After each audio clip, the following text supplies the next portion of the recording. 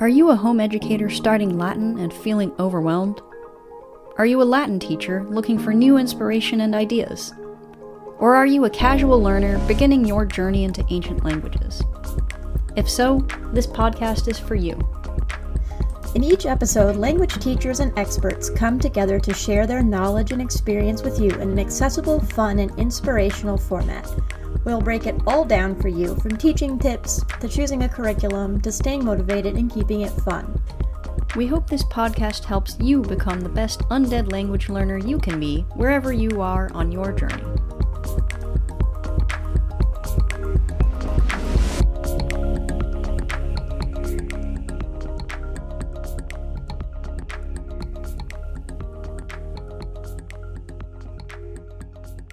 Hello, and welcome to another episode of Undead Languages for Living Brains, where we attempt to unpack the mysteries of ancient languages and the proper teaching of said ancient languages.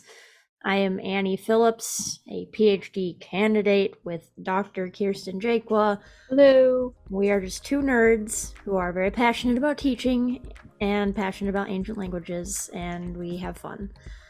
So yeah, and it's been a while since we've recorded an episode, but I've dropped the episodes that we recorded earlier this summer. Since then, we have been getting up to some interesting things, so I want to hear from you. What have you been up to? I've been working on my teaching style. I'm currently teaching 8th grade Latin, which is an adjustment for me. There's a lot of different methods that you bring in when you're teaching this age level, so it's a big learning curve for me, and it's very interesting. We're learning how to play games in the classroom in a very structured and constructive manner. Nice. So it's definitely, for those of you who may be wondering, I've been teaching for 7 years now, and this is still a big adjustment. So whatever age level you're starting to teach or whatever lesson you're starting to teach, the learning curve is major. So patience with yourself is a great thing. Every age group has its own challenges. Oh yes, very, very unique. There's a lot of delights. My favorite thing so far has been that, as opposed to the college level and upper high school level, there's a certain enthusiasm that comes with this age level. Yeah.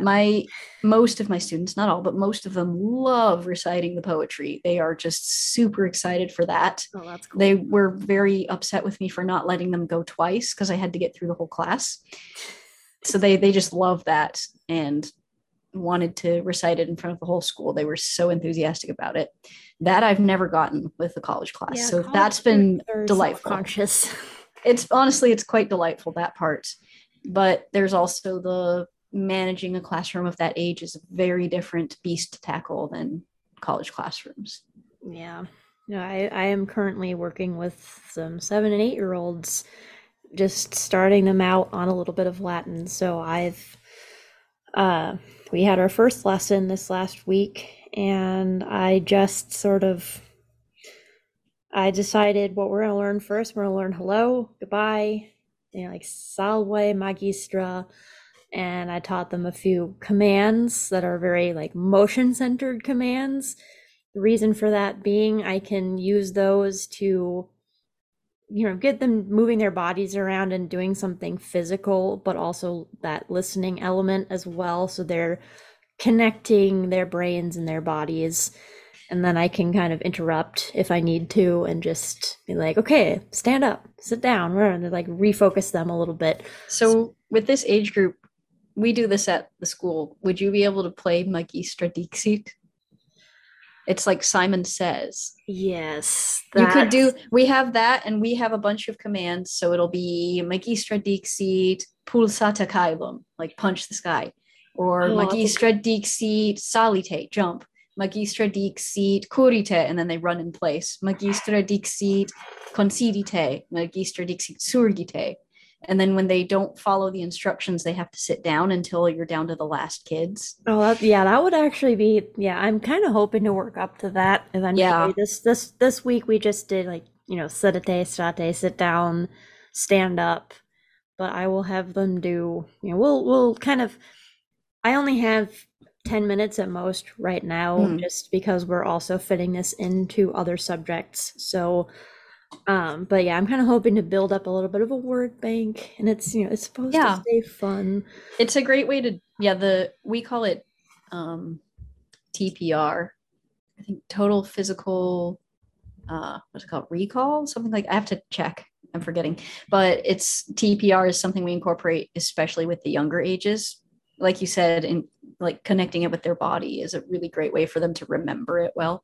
Yeah, and that's kind of the angle that I've decided to go with for this. So yeah, I'm excited. I think it's gonna be fun. I mean, there's always a little bit of chaos, but and then I'll end up experiencing the opposite end of the spectrum in another couple weeks when I start working with the college students. And I have no idea how that's gonna go yet, so we'll see. Classroom management is not really a big problem with college Yeah, there's students, just though. different challenges. Like, okay, what do you do if they're, I mean, I expect that if you were taking college Latin at a place like UCSB, you're doing it because you're interested and not because you have to. So I kind of anticipate that they'll maybe care a little bit more because, Get they ready have, for the attrition rate. At the beginning, yes. you'll start with a bigger class, and then there will be the kids who say, "Oh, this is all in Latin. I thought it was Roman literature," and Oh, yeah. it always happens. Yeah. Just Well, we'll see. positivity. I got one of them to stay, and they enjoyed it. So Yeah, you never know. I think, I have a couple of them that I think are former students from our myth class. So, That should be fun. yeah, no, it'll be nice. All right, so today we're going to discuss Curricula, and let's hope it's not a super dry episode. Did you ever watch the Animaniacs when you were a kid? I don't think I did. I think I missed Because that there's one. this one episode where Yako lists every country in the world, and it's really funny and chaotic. And I was kind of trying to fit the names of all the different Latin textbooks into the country's jingle, and it didn't work very well. But there are a lot of Oh, yeah. Latin textbooks out This will there. not be an exhaustive list. Yeah, this is not an exhaustive list. This is kind of the best ones, the ones that we're the most familiar with, that are most commonly used. And right now, my kind of specialty is I've been looking a lot at the ones for young kids, and ones that I've been recommending to people. So, yeah, we'll talk about them by age group. So, if you're looking at starting, your 8-year-olds or whatever in, like maybe 6 to 12 range, we'll talk about that group first, and then like the middle school group, and then high school and college.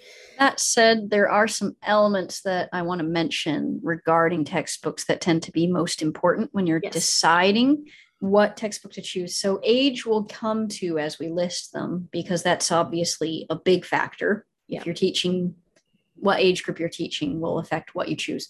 But in addition to that, what speed does the textbook introduce material at? Yeah. It's ending with a preposition, very bad linguistic choice. So what speed do you introduce the materials? What supplements exist for that textbook? So some Latin textbooks are really old, and it's really just the textbook. That's it. Other textbooks come with a workbook, with a teacher's guide. There's all sorts of supplements that come with them. So you may want to look into that. Supplements can also be an online component. So there are some textbooks. One that's not in our list that we're not going to go into exhaustively, though, is Subarani. That's a relatively new Latin textbook, and it's extremely digital. So if you want a Latin textbook that has a lot of digital components and online elements, Subarani's one. In addition, I take into consideration the aesthetic of the textbook. How well is it laid out? How pleasant is it to look at? This is especially important for younger ages. Yes. If you hand a younger age a textbook that's really dense, that's kind of terrifying to them. So a textbook that has a friendly layout, that's open with big text, that has illustrations, that has pictures in the side to help you pick up on what the Latin is talking about, that really reinforces the learning. Yes. So aesthetic can be really important. And the last one that's really important with Latin, in my opinion, is the style in which the book introduces the material. So we talked in a previous episode about grammar translation versus comprehensible input as different styles. So we have textbooks that do a variety of those things. In addition to style, whether it's more grammar focused or more comprehensible input, more sort of narrative and fluid, somewhat semi-immersion style, some of them will have a lot of narrative in them. So some of the Latin textbooks, and we'll go through this, have a story that's carried throughout. So they'll introduce characters, and then after that first chapter, those characters carry on through the entire Latin textbook, which is really great for kids. They love to get to know the characters. We'll talk more about this, but in Lingua Latina, there are different boys. One of them's, lazy. One of them's very industrious and loves school. One of them's always getting in trouble. Those kind of narratives are great for kids to keep them focused and to keep them excited. Other Latin textbooks have stories, but they have short stories that are not connected. So some of them will have short stories that are paraphrased versions of original ancient Latin texts that the kids can read, and some of those are really fun too. And others have quote unquote real Latin. They try to focus on bringing in original Latin texts as fast as possible to introduce you to them. Yes. So that's another element of style, in addition to whether it's more comprehensible input or grammary, is also how they incorporate Latin narrative, because the ultimate goal most of the time, if you're going to learn to read Latin, is to be able to read original Latin. So that can be really important depending on where you want to get your learner or yourself. Yeah, and I like a method that the more I learn, I like a method that gets you more used to reading fluently. I mean, you do need to be able to parse the grammar, but I'm kind of starting to think that, we need to hold the two in balance a little bit more, because, and we talked about this in the previous episode, so, give that a listen. You kind of, if you focus too heavily on one or the other, there are kind of issues associated with that. And like the grammar translation, you can very easily fall into, treating every sentence like a math problem. And then you're like, maybe you're translating it super literally, but then it's just kind of incomprehensible. So, those are, that's, we're kind of looking at all of these different textbooks through that lens. And this is exactly the problem I see with grammar translation. Students will translate a sentence into English that makes absolutely no sense. And then they will have no idea why they're not correct, because they see it like a math problem. They're interpreting each element instead of thinking of it as a cohesive whole that actually has a logical reason behind it. Or which that's an episode I would like to do at some point in the future, where we just talk about translation as an abstract idea and what's going on there. And I think that would be a really interesting one, because it's an art. And in addition, translate how to help.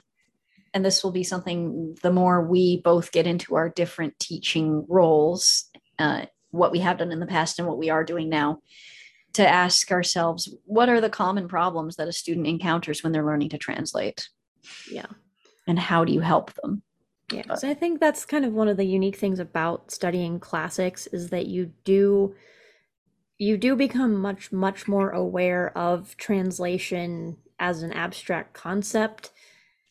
More so than I think you are in a situation where you're kind of learning more conversationally. You're not necessarily thinking about how to translate ideas from one language and one context to another in quite the same way.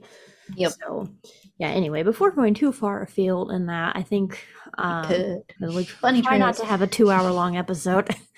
No money trails. So yeah, I'm going to start, I guess, with the kind of early age ones. So I've gotten the most questions recently about, parents that have, 6-year-olds, 8-year-olds, and looking for, what textbook should I get? And kind of for the younger ages, I've recommended Minimus Mouse, which I really like. It's very cute. It's kind of, it doesn't seem to have a very big overarching narrative, but it has lots of narratives about this mouse and the sort of little adventures that he gets into. The illustrations are adorable. And it's got a little bit more of a, sort of a comprehensible input style. So it's not really hitting the grammar super hard. It's, focusing on just kind of learning words, learning how the words relate to each other, but in a way that I think reaches younger kids really well. And I think what's good about it is there's a lot of resources online. I think one of my favorite online resources that it has this little glossary, so it has a ton of Latin words and just illustrations. So it doesn't give you the English on the same page, it gives you a picture, which I think is kind of fun, and that's something you can do with little kids that they will enjoy. Is what does this Latin word mean? Look at the picture. So it's kind of getting that information in there in a different way.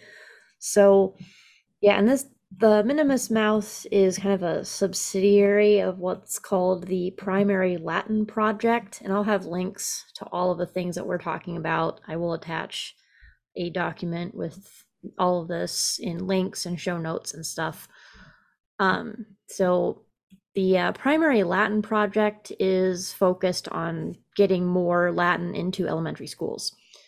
So they have things like grants that you can apply for, but they have funding, they have lots of resources, and they use Minimus Mouse as their elementary school curriculum. So I've recommended that to a few different families recently, and I think it seems to work really well. And I didn't use it specifically when I was teaching kindergarten Latin in college, but I did a similar kind of approach where I taught them some commands like stand up, sit down. We did animals, we did body parts, we did colors, and they loved it. They really liked it. So I think that works well for that age group.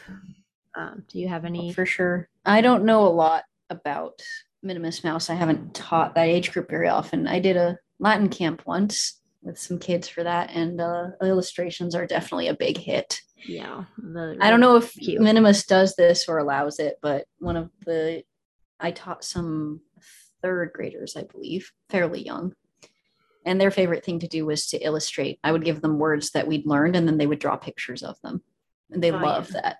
Yeah, no, that's really good. And that's something I'm kind of hoping to do later with my current little group of 8-year-olds.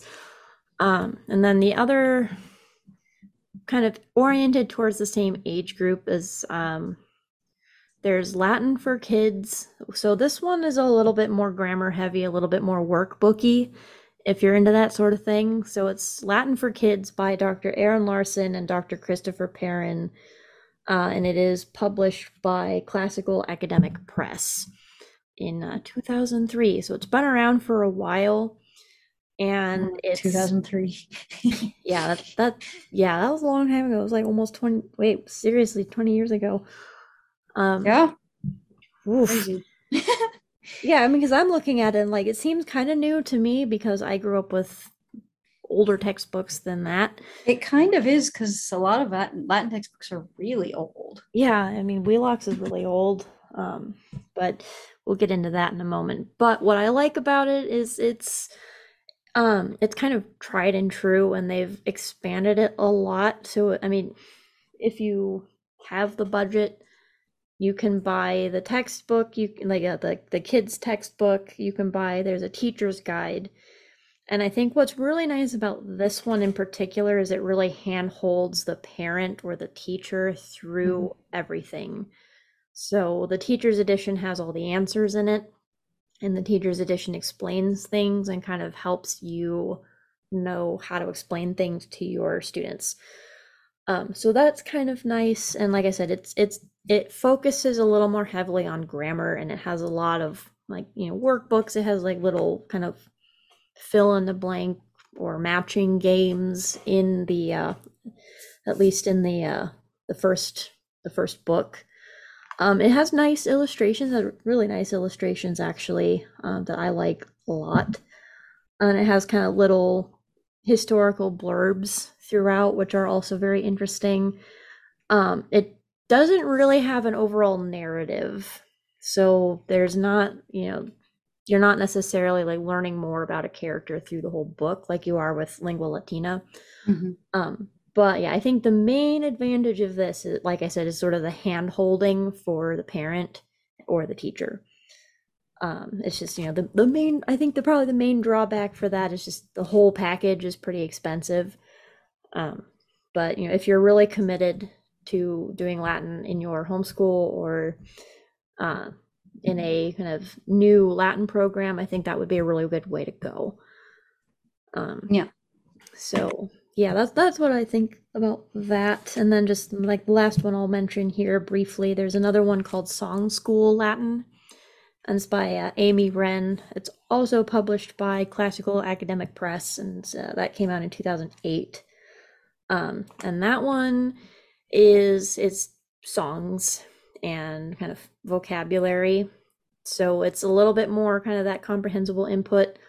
And it also has like a teacher's guide in there for you as well, and it's kind of it self describes as gentle, which is kind of funny. So it's not supposed to be super intense or super strict or overly formalized. So I've kind of taken some inspiration from that, and it has a CD in the back with some songs if you want to use that. And it does have a little bit of a workbook component if you want to have that in there as well. But if you really want to hit the grammar, I wouldn't use this as your main source. I can't say that I would recommend strongly to hit the grammar really hard with kids that age, though. No, yeah, because Latin for Children kind of does, like it does more explanation of how the verbs work off the bat. Yeah. So if I were going to have any like major umbrage with this, it introduces some interesting things up front. Like it wants you to memorize the four principal parts. Well, that's really hard to say. 4 principal parts in the first chapter, and then it kind of tries to explain all of these different parts, I think, a little sooner than you have to. It kind of gives you a little bit more information than I think you need in the beginning, but that's and it can feel overwhelming. So especially for a young kid. So that's but I don't think that's a serious drawback per se. Yeah. So yeah, and then those are the young uns. Those are the so really that's young for uns. young kids. And again, you want stuff that will help handhold you through the process. Personally, I think these are kind of the best options that are out there right now. So now I guess we'll kind of move into like middle school. We'll talk about that. So why don't you start? This is something I have been doing lately at my current institution. We use Lingua Latina per se illustrata, and we're in book 1, Familia Romana. That's a lot of Latin words if you're on this podcast and new to Latin. Which is kind of the point. Yes, Lingua Latina is the Latin language, and then per se illustrata is illustrated through itself, I guess, technically. Yeah. So it's through, the book is illustrated all the way throughout. There are illustrations. You learn Latin by using Latin. Yep, and it's illustrated all the way throughout. There are pictures on every page. Not a single page doesn't have pictures. Usually they're in the margins, and it's great because the text introduces vocabulary as you go. There's actually no English in Lingua Latina at all, which sounds daunting, but it's designed to be a self-guided reader for adult readers. We use it with middle school because it is not a self-guided reader the way we use it. We work through it with the students. Right. And in the margins, there are pictures. So if you're reading about a story about a ship, there'll be a little picture of a wave, and then they'll have the word for wave underneath. There'll be a picture of a ship and the word for ship underneath. And then stuff that'll show opposites on the side to help you guide along. You already know the word for, say, pulcher, which is beautiful. And then it'll say pulcher, contrarium, turpis. And they're like, now you know the word for ugly. So it really guides you through along the side.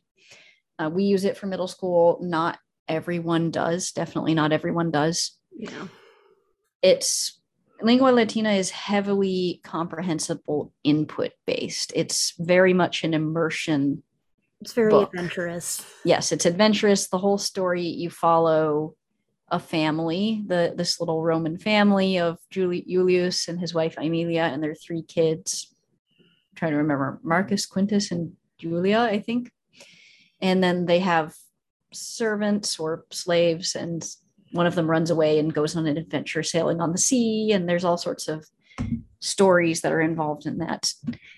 It's the first chapter the kids get a kick out of. We have sixth graders doing the first chapter, and it's all about the three siblings hating each other. It's nice. very interesting. The kids love it. In middle school. Like, yes, all the kids. So it's Marcus pulsat Juliam, Juliam plorat, Julia cries, and then his mom comes, and Julia says, Marcus pulsat me, and their whole story is kids get a kick out of it. It's pretty funny.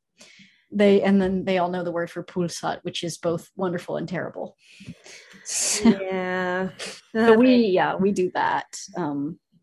Lingua Latina works for that age. I would say it also works for high school or up.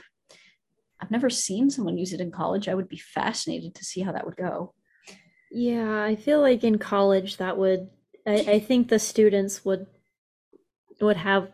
take some umbrage with that, just because they tend to be, once you hit a certain threshold of adulthood, you kind of want to have all the information sort of presented to you. They're like, explain this to me. And like, I've taught enough adults a number of different subjects where I'm like, you have to be prepared for the, they want you to explain everything. So they don't, Oh, make no mistakes. So do the middle schoolers. They just don't know the right questions to ask all the time. No, and like, that's a little easier to navigate. And like, okay, I want you to explain to me how every single verb conjugation works. I'm like, I can't do that because there's a lot of them. Yes and no, because the middle schoolers have just as many questions. They're just different questions. Like, why am I sitting here? And why is that paper that color? And why did your presenter turn off? And I'm like, this is not related to Latin. Ask me Latin questions. Yep. The other day I had so many non-Latin questions that I congratulated the first student who asked an actual Latin question, and everyone clapped. Nice. It's an adventure. Oh yeah, I believe it. I did not grow up with Lingua Latina at all. So I didn't know about that one until college. The one that I grew up with was Wheelock's. Yes. So we can both speak to Wheelock, as we've both used it quite a bit. Wheelock's is the sort of tried and true, stalwart, can't go too far wrong using Wheelock's. It's not very modernized in a sense. They try. Like we're up to what, like the 7th edition or something, looking at my computer right now. And it's got more supplements now, which is great. Yeah, it's definitely got more there's more components to it, definitely.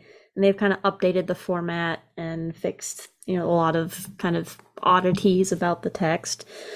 Wheelock's is very grammar translation to begin with, since that's one of our big buzzwords on this podcast. Got to know the difference between grammar translation and comprehensible input. That's the one thing you're going to come away from demystifying Latin and Greek with. Yes. Wheelock's is very grammar translation, which means you get a lot of charts of the different declensions and conjugations. There's a lot of, in English, explanation of how the grammar works, and each chapter has a very dedicated teaching this grammar concept section.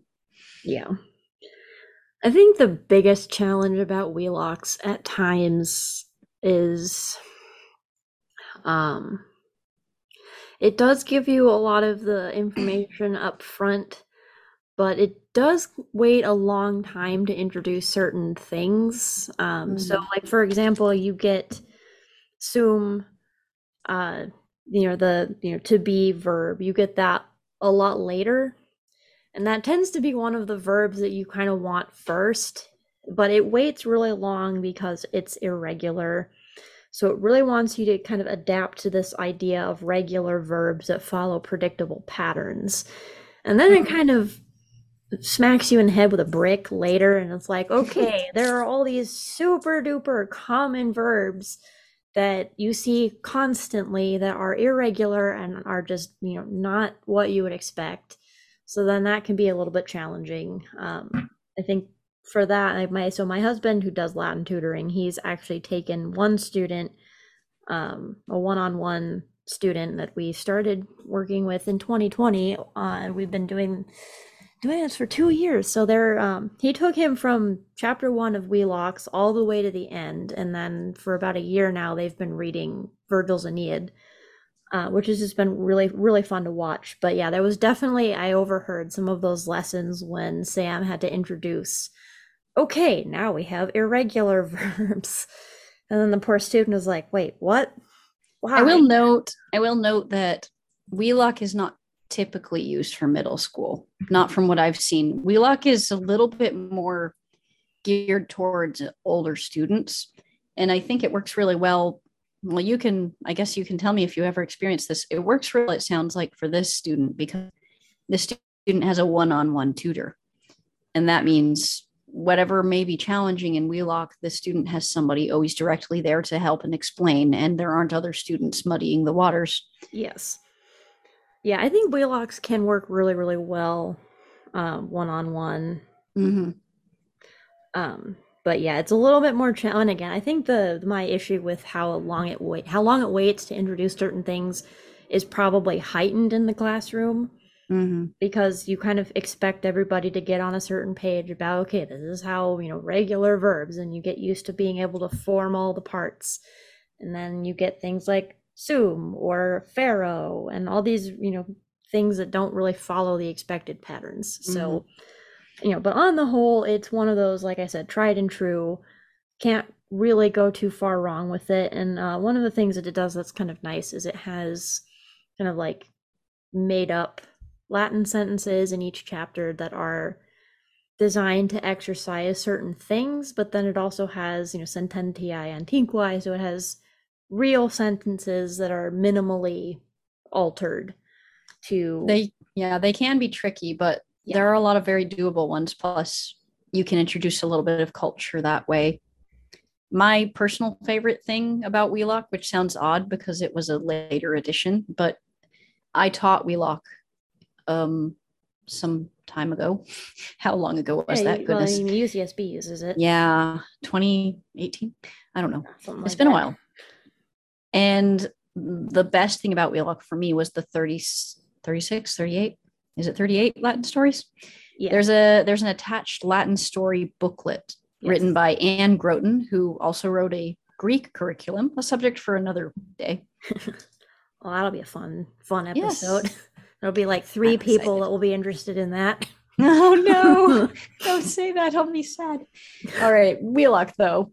36, 38, why can't I remember? 30 some odd Latin stories by Anne Groton. And the stories are paired with the chapters in Wheelock so that they present the same vocabulary and the same level of grammar concepts that your students have reached in Wheelock. My students loved those Latin stories. They loved them. For the things that I couldn't get students to volunteer, I had to cold call them on other stuff. But with the Latin stories, even the shyest, quietest students in my class would volunteer to read and take a crack at translating them. They just loved them. They had such a good time reading the stories. And it brought them alive. And the fact that these stories were paired with the chapters so that you didn't have to modify them and change vocabulary and paraphrase things was awesome. Yeah, no, that's great. I mean, again, you really want to get into the flow of reading and translating as much. And the students you can tell because that's what they're most excited about. They feel there's a real sense of achievement at all ages that I've seen. There's a real sense of achievement when they read a real sentence and they're like, I'm actually reading another language and I'm understanding it. Yeah, that's a great feeling. Yeah, even now, I mean, I've been doing this for 10 years now, and I still, like, when I'm reading something, like reading whatever random thing I happen to be reading, and just like getting into that flow of like reading it and not even like having to translate it in my head anymore. And it's just, it's such a great feeling. I want that for students. Yeah, and those Latin stories, they do a lot of that for the students, because the Sententiae Antiquae, that's the quotes from primary sources in Latin, they're great, but the students don't get as much of a kick out of reading those one-off sentences as they do of reading a whole story where they get a narrative of start to finish of something that happened and they truly understood it. And when you can see the light come on when they read one sentence to the next, and they're like, oh, I can see what's coming now. And then they read it, or they read it and they understand the story and they see a twist and they get excited. So Yeah. it's solid. No, For, so that's for Wheelock, it can be challenging if you have never taught Latin before to tackle a book like Wheelock. yeah, you do kind of need to be more conversant in the Latin and more conversant kind of to walk through. It doesn't have the really nice teacher's guide that explains everything for you from the perspective of a teacher. Mm-hmm. Which, you know, I sat down with this book when I was in high school, roughly, I don't know, like 15 or something, and I you know, I had to sit down and struggle with it and, you know, just kind of piece my way through it, look things up on the internet when I, you know, occasionally to kind of, you know, because it doesn't handhold you, you know, quite so well. So it does kind of assume that you have a teacher. But, yeah, you know, that's fine. That said, other than Wheelock, which is, again, for this middle school, high school range, Wheelock is a little bit on the heavy end in terms of grammar translation and a little bit serious, which is why I think the stories really lighten it up. But we have a set of 3 commonly used curricula for this age range that, let's see, Ecce Romani and Oxford and Cambridge, all 3 of them have a narrative. They have a narrative that goes throughout with characters you get to know. Yeah. I think that's great for this age group, especially on the low end with middle schoolers. It's great to have them have characters they know and are familiar with and follow through a story. Yeah, no, definitely. You know, it's been really fun watching Sam's one student kind of walk through this, and he's a very kind of like math and science oriented student, and my husband Sam is very much into poetry. He loves Virgil. He loves language. He loves words, and it's been very fun just kind of watching those 2 personalities kind of work this out, where Sam is explaining words and explaining, you know, why a sentence is beautiful. Yeah, it's been really fun to watch. But yeah, they used Wheelock and it worked really well for them. And Wheelock is probably always going to be kind of my go-to. Just kind of a familiarity thing because it's what I grew up with. But yeah, there are other. I think we should talk about Ecce Romani, which that title means "Behold the Romans," "See the Romans," Lo, the Romans. That one's also very, very story based. So apparently that's the one that Sam learned in high school. So his public school, rather unusually, offered a Latin class. They had it, and they took the AP Latin exam, and they used Ecce Romani. So and, you know, and Sam talks a lot about enjoying the story. And enjoying, and you know, so it's very comprehensible input based, so it just kind of immerses you and it doesn't hit you over the head with grammar too much. So it might be a little bit too bewildering if you're not already a teacher, if you don't already know what you're doing. A little boldness, I would say. It is possible to approach, but yeah, it would be challenging. Both the CI you have to kind approaches. of immerse yourself in it as much as the student, so you wouldn't be able to sit there and kind of like look at the, you know, explanatory notes. You kind of have to get into it too. But you know, some parents do that and get a lot out of it as well. So it could be fun. Yeah, no, I think that could be a lot of fun. And then the last 2 I have listed here are ones you're going to find if you go Googling around, and we should address these. There's the Oxford Latin course and then the Cambridge Latin course, which, if we're being honest, it should probably just be the Oxbridge Latin course because they're basically the same thing. They're quite similar. I don't know.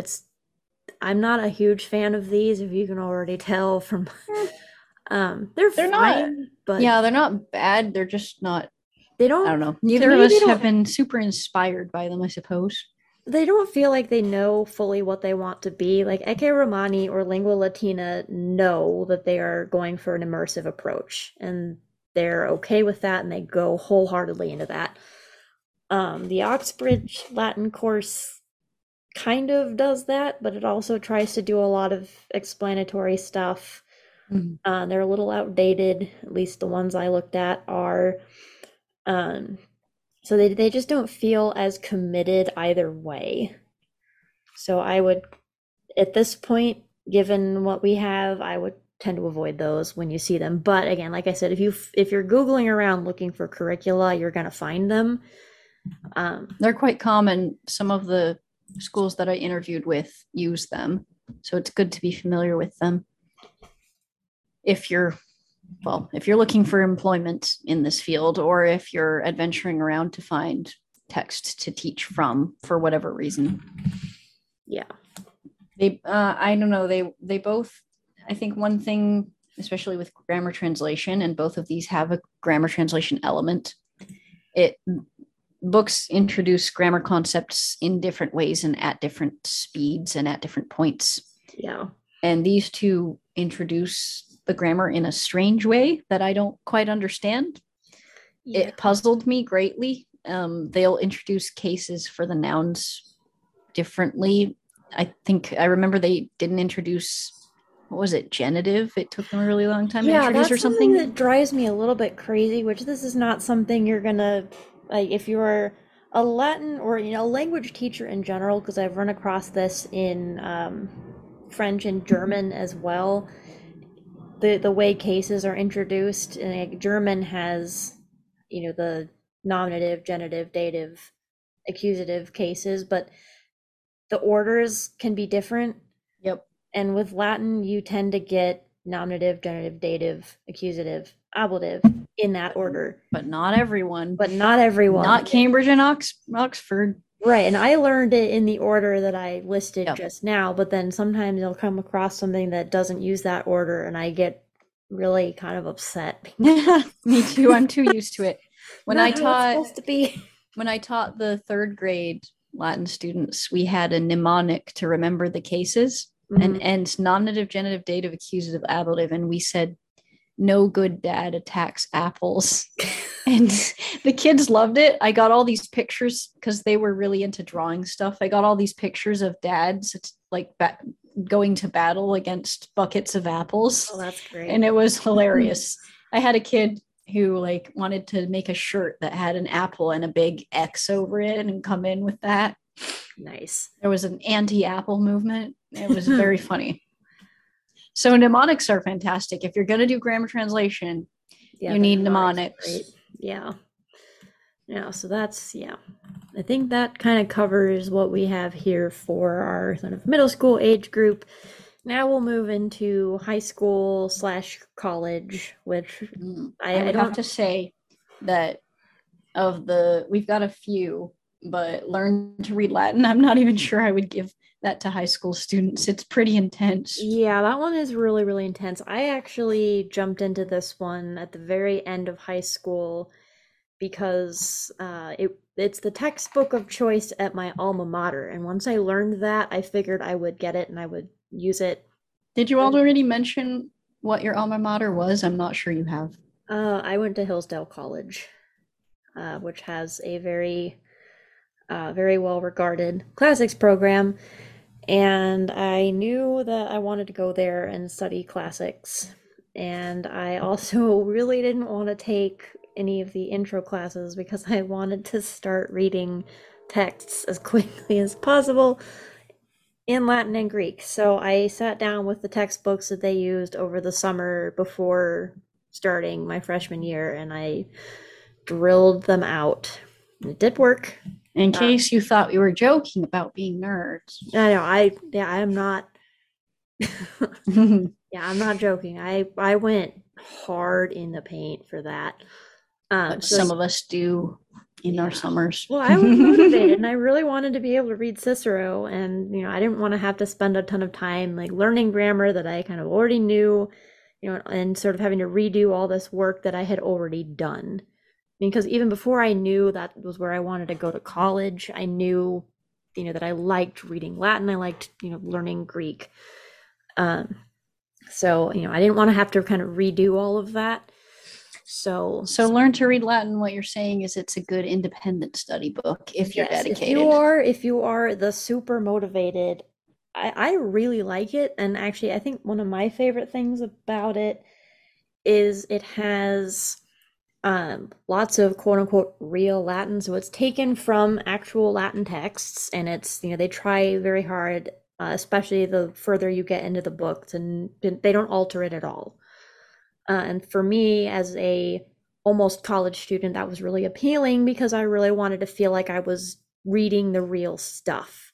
Mm-hmm. And I wasn't just reading stuff that was watered down. So, and they increase in length as you go through the book.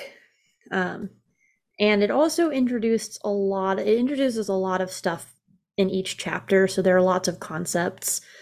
So it can feel really, really overwhelming. And in college, you might spend several weeks on just one chapter, kind of addressing, all the different concepts, and it has a humongous workbook.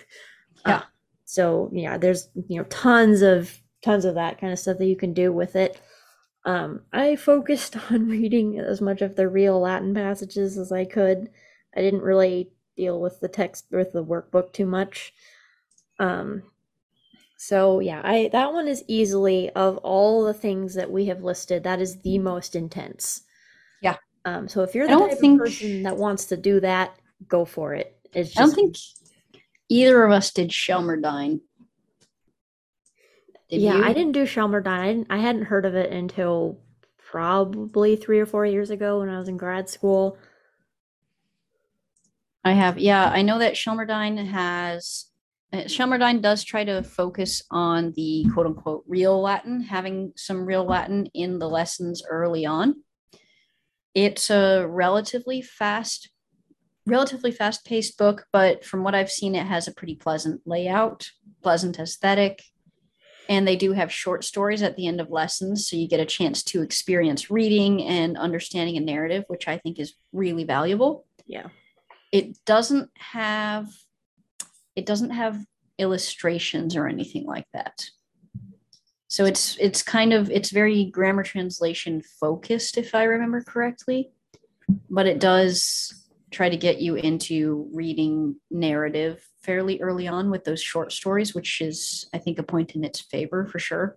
Yeah, which I think I did look at it, I think, a little bit, and I think I wrote the notes here, and I put in quotes methodical approach. Yeah. So it's structured. It's much more structured, kind of like hold your hand through it. Mm-hmm. So that one might be. It's definitely good for an older age. If you're working with somebody on that, it's good for an older age, I think. Yeah.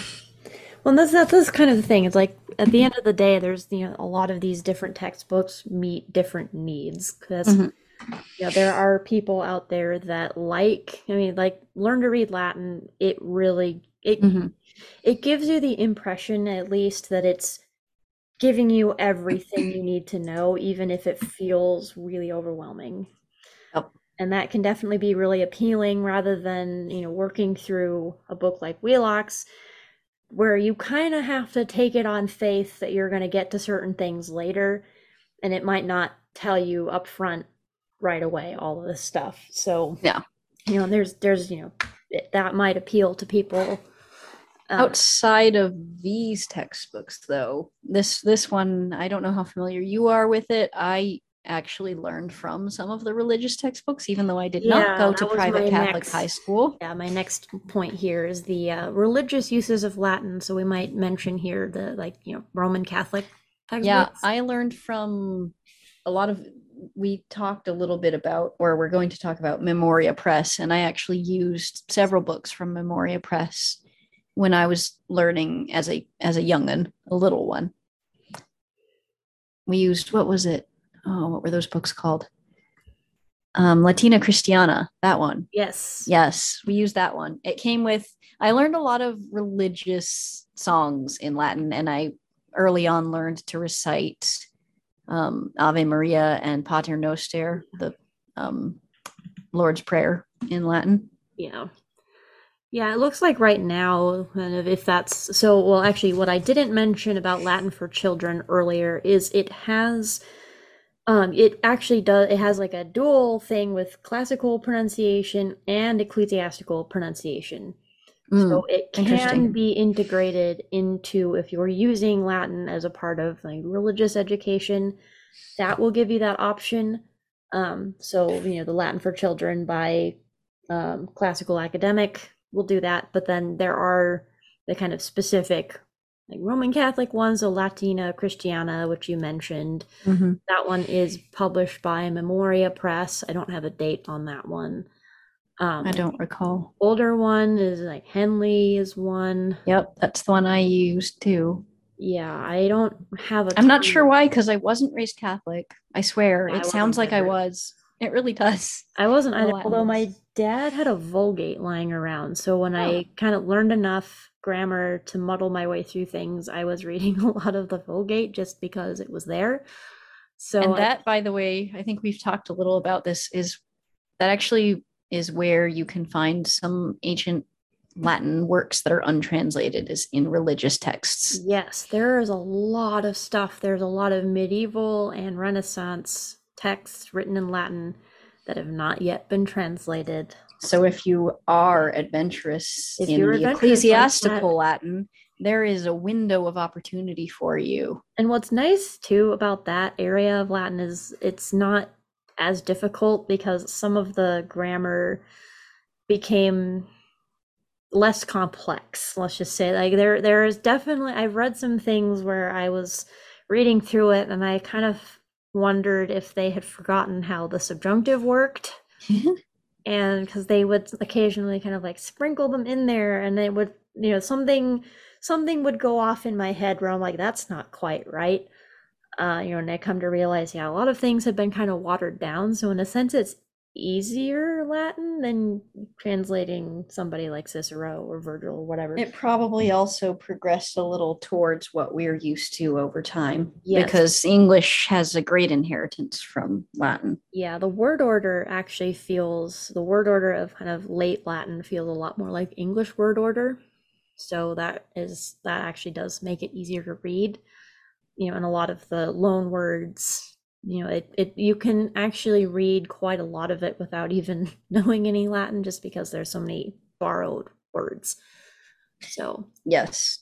So and that's a I wouldn't say a blitz overview because we didn't go super fast, but that's a general overview of a lot of the major texts that you can use from K through 12, sort of young.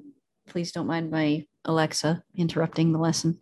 The Alexa, please stop.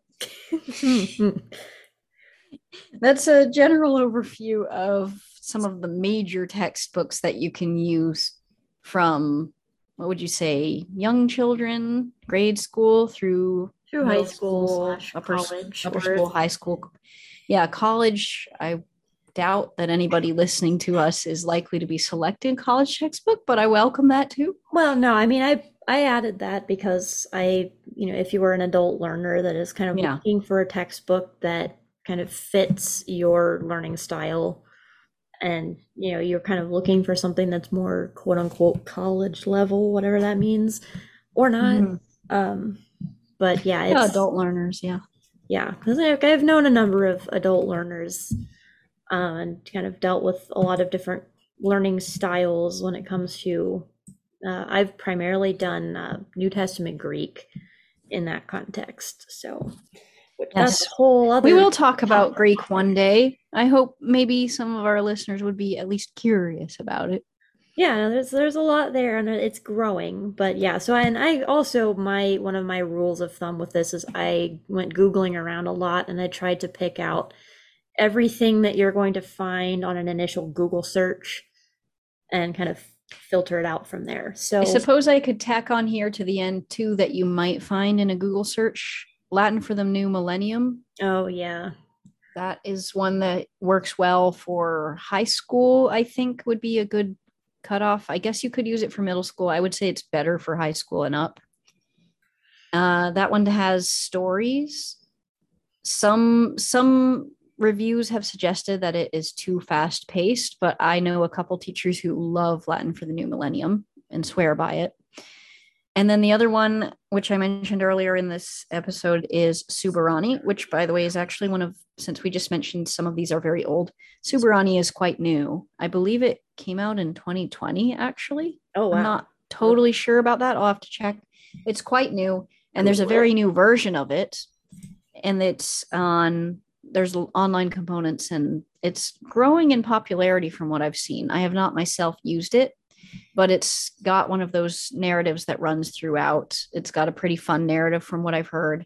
And it's got a lot of games and integrated elements that the teacher can use. And I think it requires a subscription for the online element, but should you choose to use that, it's quite well guided from what I've seen. It does a good job of supporting the teacher through the steps you need to take to make this accessible for your students and for yourself.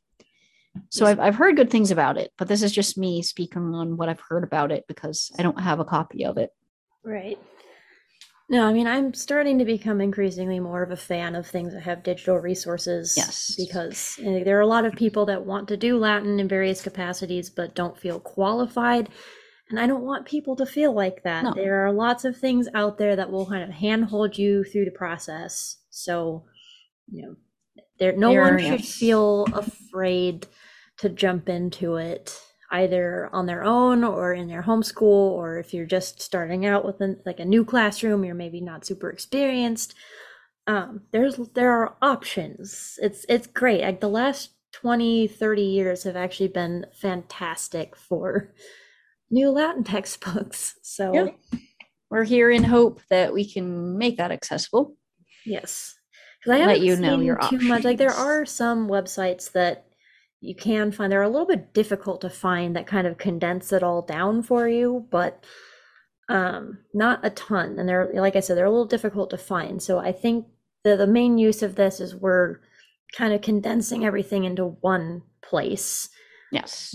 And speaking from a place of experience. So yeah, that is. Yes, that too. Like we've taught from several of these or learned from them or tutored from them.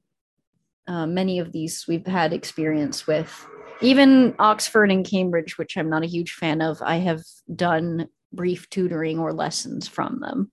Yeah. So yeah, well, we didn't even talk about the very odd illustrations. Yeah, we did not. Especially the Oxford Latin course. Was it Oxford? Oh yeah, Oxford's the one with the very strange illustrations.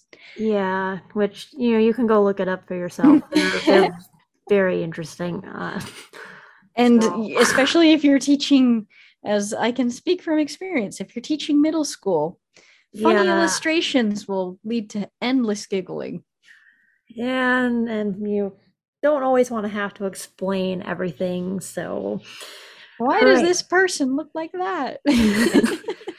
Yeah. I have to say that I have mixed feelings, but I laugh a lot at the questions I get. No, that's good. I mean, that's a great age. I try not to laugh because they do plenty of giggling without me. So. Oh yeah, no, definitely. All right, well, that is our episode. I don't actually know how long it's been, but that is what we have on the topic of Latin curricula. So part 1. Yeah, there will probably be further developments on this, especially if new things come out.